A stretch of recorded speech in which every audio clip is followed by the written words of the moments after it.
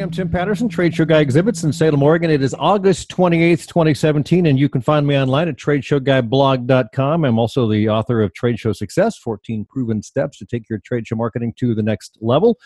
You can pick it up on Amazon or get a free digital copy at tradeshowsuccessbook.com.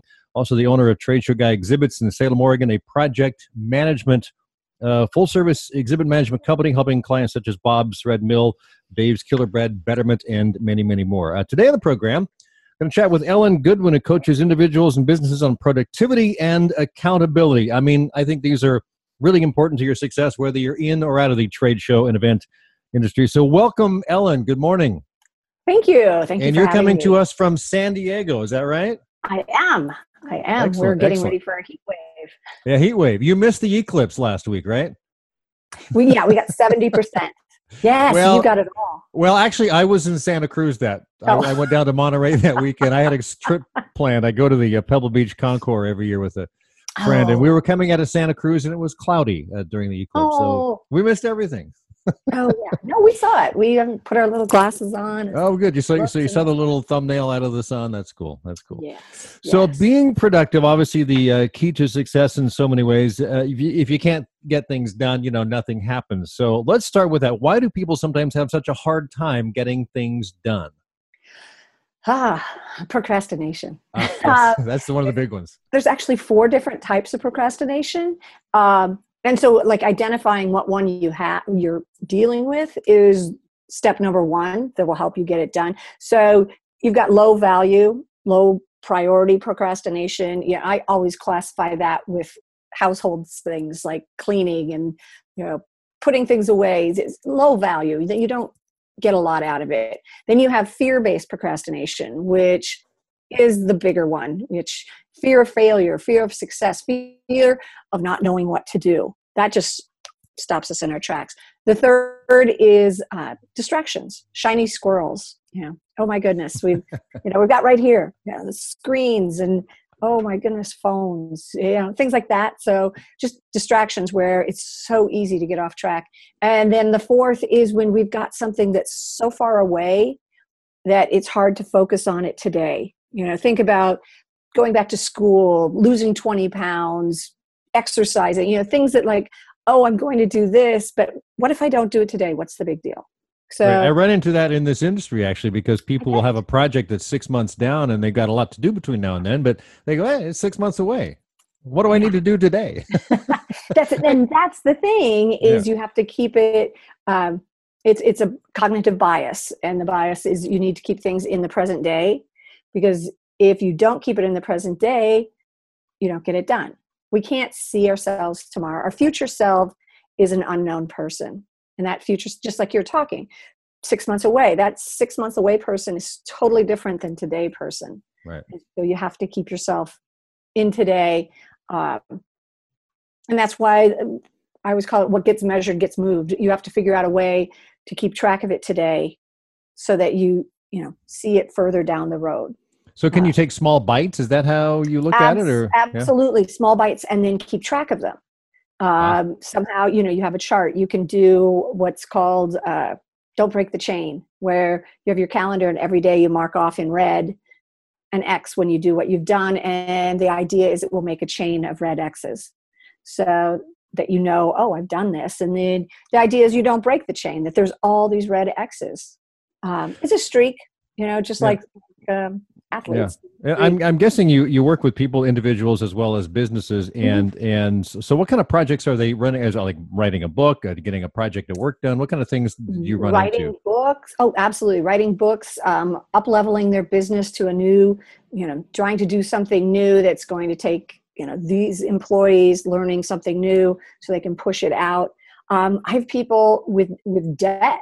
That would be individuals with debt. That's a huge one. Oh, yeah. Because paying off your credit cards, you can't see that. Like the whole idea of in 6 months, my credit card's going to be paid off, but how do you do it today? So I had a couple I worked with, and they huge amount of debt. So big chart. One end, really high, big number. Other end, 0. And so we plotted out if they paid this much each month, how it would go down. But then we took that chart and we put it on their living room wall. So God and everyone could see it. And the idea was they saw it every day. And in seeing it every day, after a couple months where they see the numbers go down, they started to come up with ideas of how they could save more money that they could put towards the debt. So because they were seeing it every day, it was an everyday thing. And something that was going to take, we figured, at least 18 months. They brought it in about 12. Wow. And then the great thing was they turned it around and they started a new chart with a really low number and a really high number at the end, and they saved money to buy a house. Very good. So having the visual reminder, from what I understand, 60 or 70% of us are visual learners, and we need that visual reminder. And I think that's a great example of how that really works with us. Oh, yeah. Yeah, you want it. You want to see it and see it every day. So it's the same as, people talk about vision boards. It doesn't matter what it is. You just, if this is what you want, find a way that you see it every day. And if you can track it, that's even better, because that works more with your brain. It's like, oh, I did it. I just thought of this.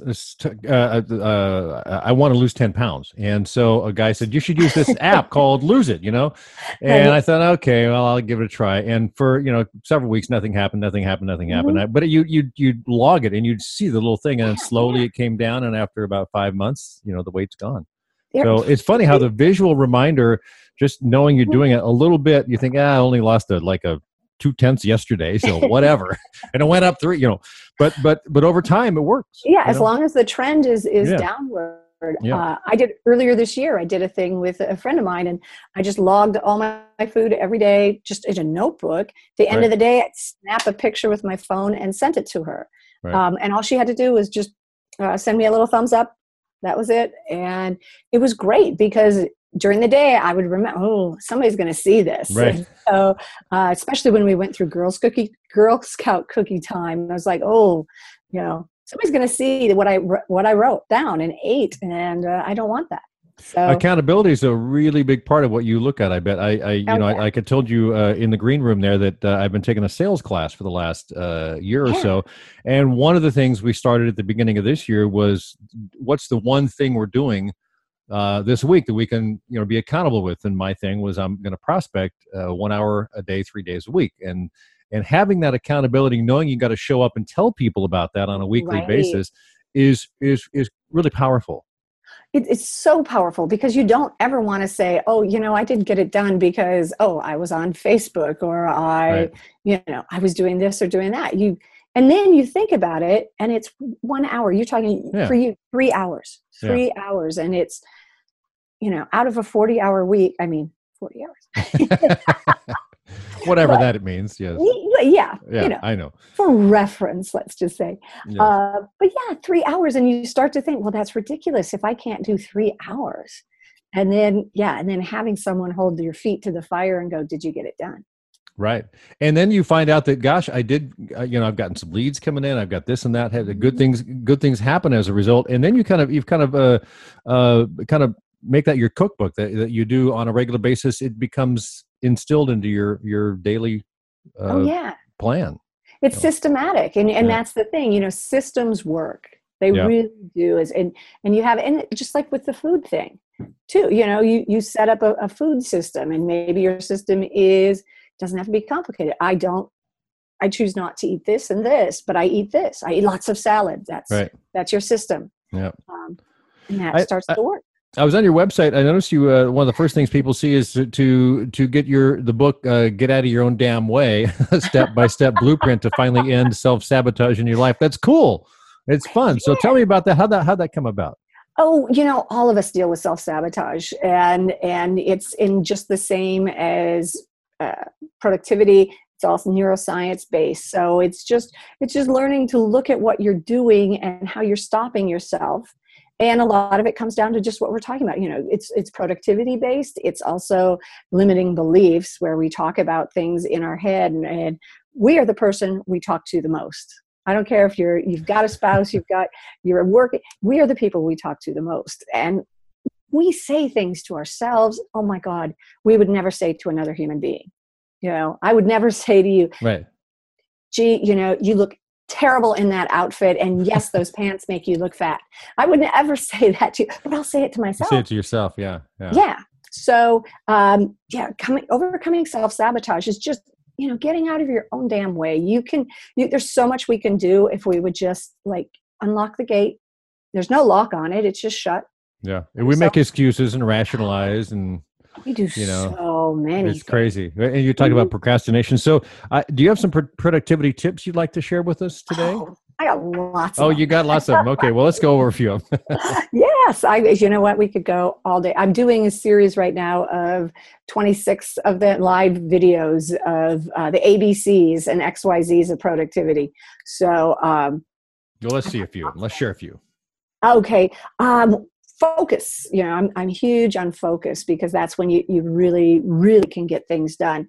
So one of my favorite timing schemes, because I'm a big timer fan, it's my little clicky it's the egg timer. Yeah. Yes. And what I like about this is because it clicks, so you can hear it, so right. you know time is passing. So people swear by the Pomodoro method, which is 25 minutes on, 5 minutes off. But I actually like one called the 10 plus 2 times 5 method. And I know it sounds like a lot of math, and there's no math. What it is you're breaking your hour into 5 sections of 10 minutes with 2-minute breaks, and then you do it all over again. And so I have an app on my phone called Seconds, and it's a free app. I mean, you can buy parts of it, but all you need is the free part. And you set up boxing rounds, basically. So you set up 10 minutes, and then the bell goes off, and then you get 2 minutes, and the bell starts again, and then away you go, and you set up 5 of those. So what you do, so you write down before you start out. I always just take a list of things I want to accomplish in that hour. And it's important for me because once you finish something, you want to have the next thing, so you can just jump in. So your brain, again, distractions, you don't want that. So you start and you just work for 10 minutes, boom, boom, boom. And then the bell goes off and you get 2 minutes off. And I like to just stand up, stretch a little bit. Bell goes off, away you go for 10 more minutes. And you do that 5 times. And at the end of an hour, you've rocked out 50 minutes of really good, productive, focused time. And you basically, you're filling your coffee, you're stretching or taking a walk around the house during those 2 minutes. You're back, you sit down, you're at it. Your mind isn't really gone from it, but you're taking a brief mental and physical break. I like that. Yeah. And I find that's a good one when you have shorter things to do, maybe outlining blog posts or just doing some rapid writing, or, even reading, whatever it is. And again, I think it's important just to have a list so you can go, that's done. So that app you're calling, you're saying is called Seconds, huh? Seconds is the app on your phone. Okay. Yeah. Gotcha. Check that out. And the whole thing is called, 10 plus 2 times 5. There you go. So let's go to another one. Okay. Batching. Batching is a big favorite of mine. And batching is when you take, and you can set a timer. I'm always timing. Set a timer and do, let's say 20 minutes of the same type of thing.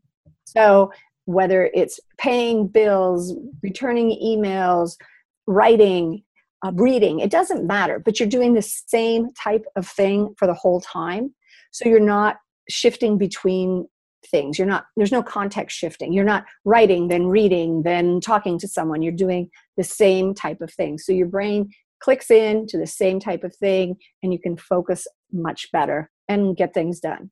So you're taking care of the money stuff, for instance, paying bills. If you got invoices to send out, you're updating spreadsheets that relate to that. It's all under the same umbrella, as it were. Yeah. Exactly. Okay. Exactly. I mean, it's I read this morning and they were talking about batching, and she's like, you wouldn't wash one sock at a time. Mostly you wouldn't, but yes, some people might. I know John Lee Dumas, who you probably know who he is. He's podcasting guru guy.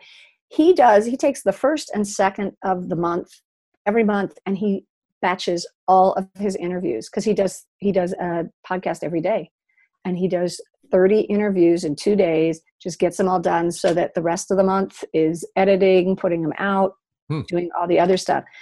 That I would classify as extreme batching. That is extreme batching.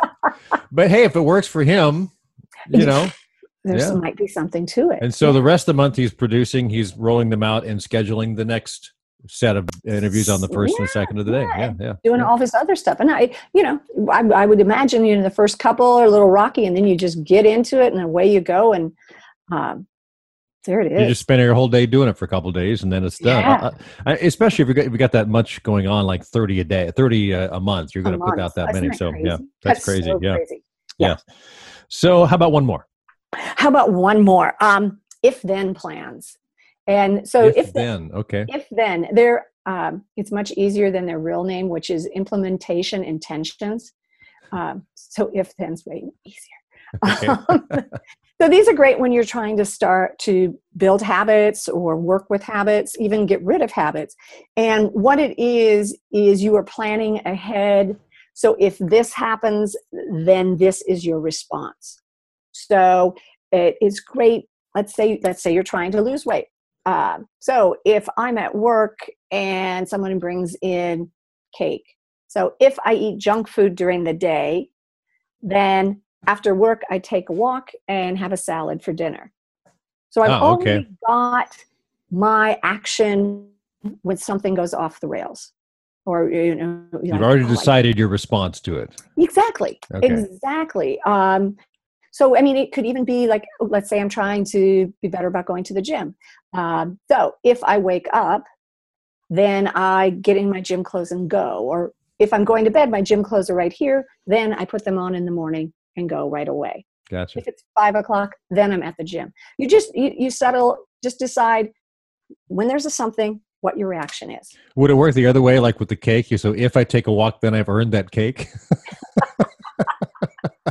I'm just wondering. Asking for a friend.